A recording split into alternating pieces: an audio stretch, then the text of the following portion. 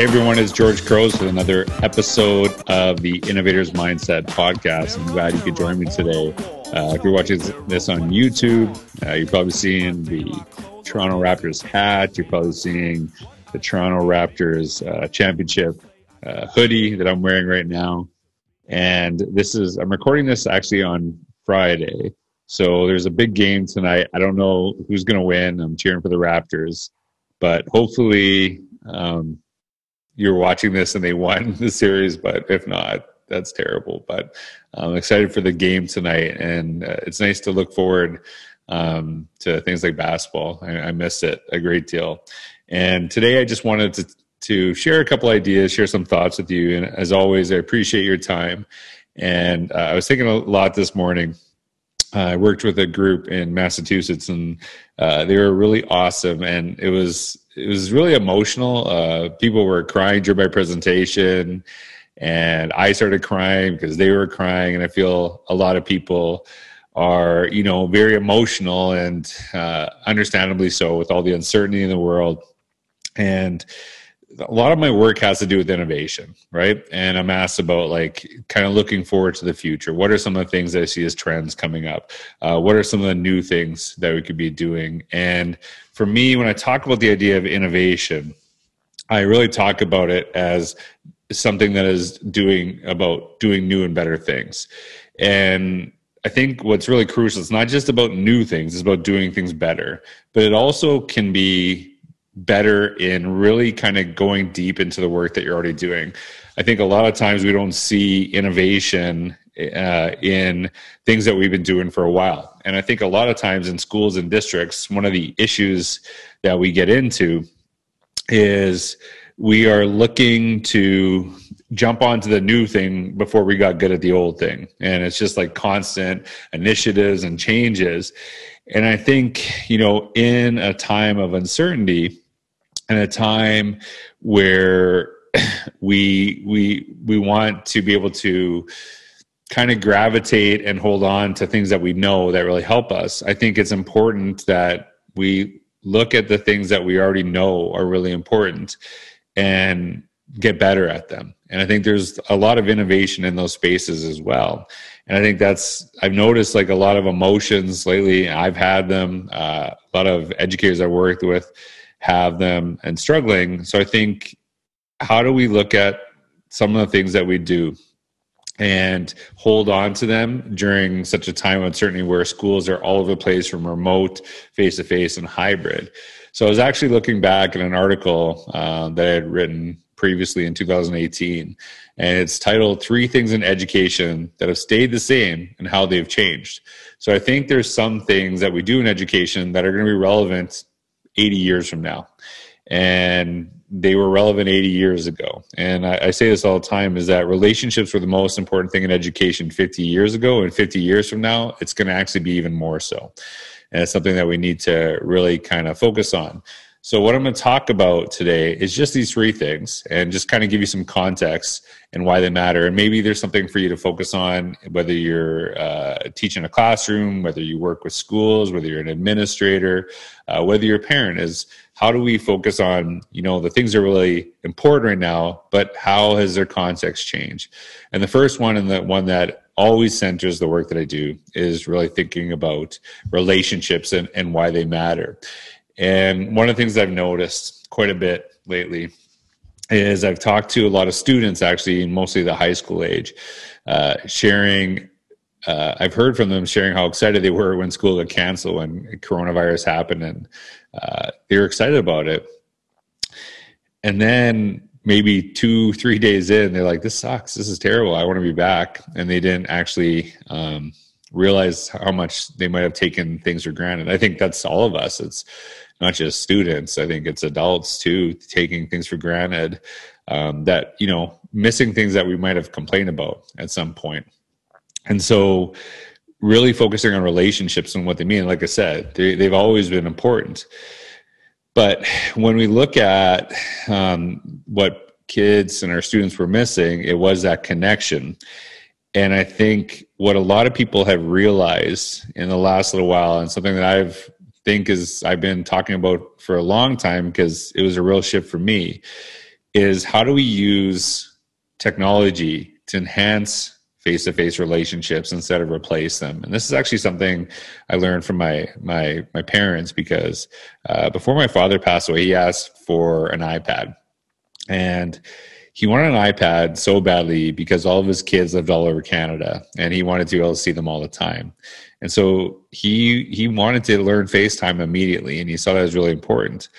And I know for me, a lot of the conversations that I've been having, I've been doing a lot more FaceTime than phone calls lately. And just being able to see people and to connect in a time of isolation, seeing how we're actually connected with one another. And understanding that a lot of students, you've heard comments about, how disconnected kids are using technology.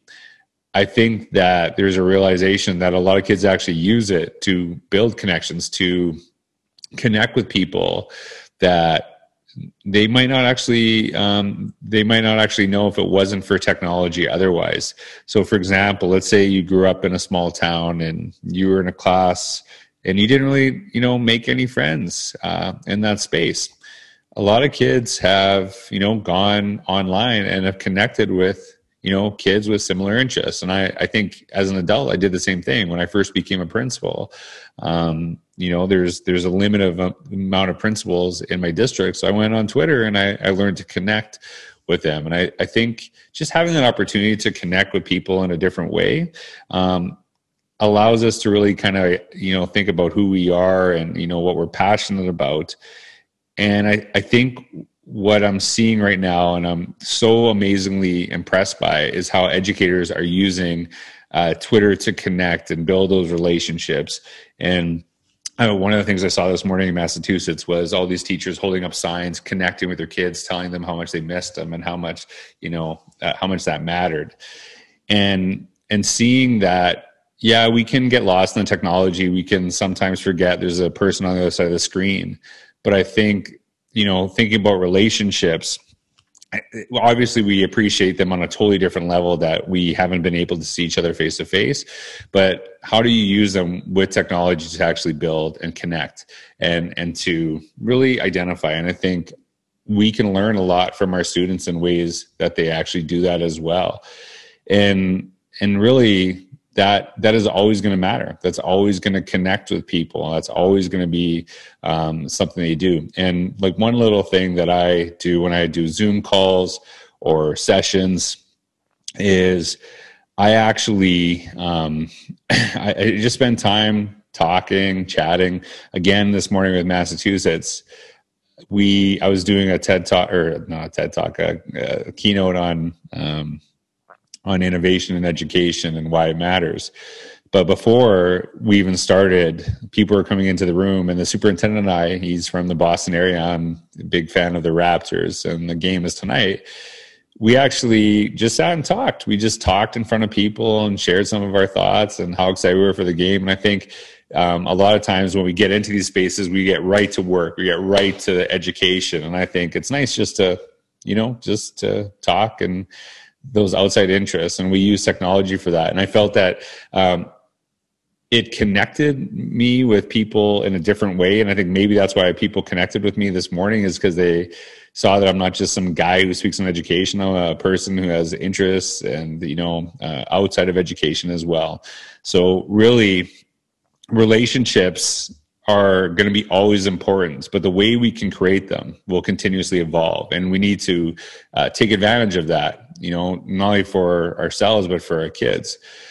The next thing that I want to talk about, and it's something that I think is kind of gets pushed aside too often, is the importance of content. And when you think of content, a lot of people talk about innovation and like creation and doing all these amazing things. And I think that is great. I think it's really important. I think in my school experience, I didn't have as many opportunities to do that because, for example, this might sound ridiculous, but we made a basketball commercial when I was a kid. And it was one of the coolest experiences that I had. I loved putting it together.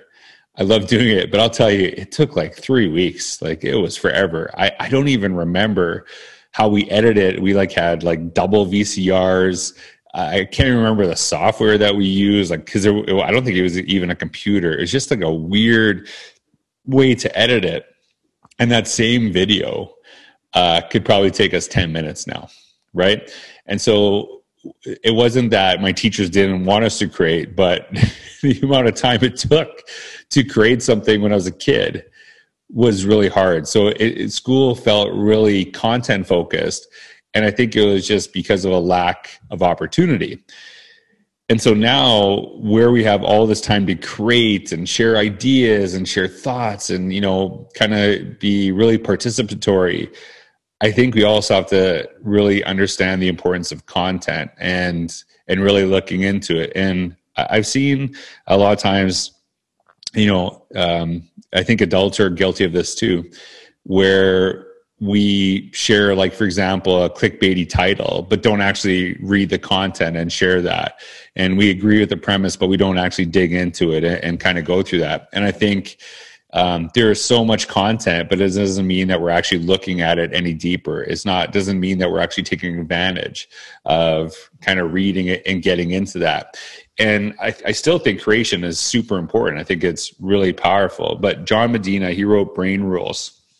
And he shared this quote, and it really resonated with me. And I don't think it's in his book, but I saw him say in a keynote. He said, paraphrase, that creation without consumption is the equivalent of playing the air guitar. You might know the motions, but you don't know how to actually play. And so I think that in education, this kind of overemphasis on creation can be hurtful, that we might actually be able to go through the motions, but we don't actually understand the content. So I think, as we're going to this, how do we make content in a way where, people will dig in, understand it, and then when we create it, we actually connect those ideas, we actually go further. Thomas Friedman says, the world doesn't care what you know, it only cares about what you can do with what you know. And I think that part is really important, but it also means that we have to know, we have to understand it and dig into content. I think this is true at any level. And then the last one is having a focus on lifelong learning. When I was a kid, educators talked about lifelong learning all the time. And I feel sometimes that in education, like, we think as a generation, we might be the first one to ever talk about this stuff. And I think that term specifically reminds me that people have been advocating for growth in education forever, right? And I think that if we look back at different stages, I think a lot of times we can say, like, oh, education hasn't moved quickly enough. And then I think on the other hand, you see a lot of progression, you see a lot of development. And I think that notion of being a lifelong learner is something that I heard when I was a kid, and it's something we talk about to this day. And I think it's really important. But what does it mean? And one thing I've said, and if you've been listening to this podcast, I keep saying that 2020 is ultimately the year of the learner, whether you like it or not. Everyone's adapting. Everyone's figuring out new stuff. And I think people are doing it sometimes out of necessity and sometimes out of growth. People are seeing that there's some new opportunities that we didn't realize were there before. Here's like a really simple example, what I've seen with educators. A lot of educators have surprisingly seen some students thrive in a remote learning situation where some of their students who thrived in a face-to-face situation aren't doing so well. And so the questions that they're asking is, okay, well, how come these kids are doing well now and these kids are struggling? And what are some of the things that we can do to ensure that no matter the space, all of these kids thrive, all of these kids have opportunities? And really, that takes an evolution of what we do in our practice. That takes a constant focus on how we learn and how we actually develop. I think that, as I said earlier, that concept is old. It's been around for as long as I've been alive, and I've been involved in education as either a student or an educator or as a teacher. I think the access, the opportunity that we have is evolved so quickly. And I also think that some of the things that we use now are easier than they were when we were kids. And I know this sounds weird, but I actually think that I was way better with technology when I was like 8 or 9 years old than I am now. And here's what I mean by that. When we had an Apple IIc growing up, and we thought it was like just awesome. And having this Apple IIc, there's not much you could do with it compared to what you can do with it now. I don't even remember if it had a mouse, to be honest with you. But I remember like doing programming, and I can't remember the programming language. It was like you'd write 10 and then you put a little instruction, then 20 and then 30, and you'd have these little things and you get the computer to do something. You could print, and remember the zzz, that printer with the little holes, and you kind of pull off, and I could do some really cool things with that computer. I cannot remember how to do any of the stuff that I did with that computer now. And then you go back to, and now move forward to technology now. People don't realize this, but if you own an iPhone, people kind of don't realize this when they open the box. There's no instruction manual. They actually make it so intuitive that you don't need an instruction manual to figure it out. It tells you instructions as you go. There's like 2 or 3 buttons, and it's like press one of them until something turns on. And then you just go, right? And technology has become so accessible in our world today that it doesn't mean we're actually using it in a meaningful way. It just means that it's easier. And so I think that it's great that technology is becoming so much easier to use, so much easier than when I was a kid. But I think that means we have to make sure that we do better stuff with it. We grow more from it. We create better things from it. And so if you look at, for me, kind of growing up as an educator using technology all the time, I think one of the things that's been beneficial is using technology in the sense that it's not just using technology, but technology always changes, right? You're using Microsoft Word, and then one day the program changes. You're using this and stuff changes, buttons move around, buttons change, wording and language changes. You get updates all the time. And you have to continuously actually figure it out. You have to figure out the new thing on the fly as you go. I've been in presentations where I'll, for example, talk about how to use Google Forms in meaningful ways. And I'll do one on Thursday, and then I'll do one on Friday. And there's an update on Thursday night. And all of a sudden in front of a group of people with a totally new interface that I have to figure out on the fly to share some of those ideas I shared the day before. And so I think that we have to continuously see ourselves as learners, and that things will change. How do we adapt to them? And when people ask me this question, hey, like in education 5 years from now, what do you see as the big thing? I guarantee you 5 years ago, nobody would have said Zoom. Nobody. They might have said, interactive classrooms or, remote learning. They wouldn't have saw Zoom. They wouldn't have saw what happened last year. And 5 years from now, who knows? Like, who knows what's going to happen? But here's what I know, and I think this is important. No matter what happens and what comes our way, I'm going to be able to figure it out. And I think that's why we focus on this idea of lifelong learning and why it is so crucial to the work that we do in education. Things will change. Things will come our way that we don't know. But are we in a space and are we in a mindset that we know we can figure out and actually do something incredible with it? So these are things that I think, talking about relationships, talking about the importance of content, talking about the importance of lifelong learning. These are things that have always been important, and that always will be important. What we have to realize is how they will evolve, and do we evolve with them? And I think that if we do that, we'll always be good. So thank you for taking the time to listen. I hope you have a wonderful day. I hope you're watching this after a Raptors win. But either way, I just love watching basketball. So I wish the best for both teams. But I hope you have a wonderful day. Thank you for all you do. Take care. What is wrong? Can it be my de la clothes, or is it just my de la song? What I do ain't make believe. People say I sit and try, but when it comes to being de la, it's just me, myself, and I.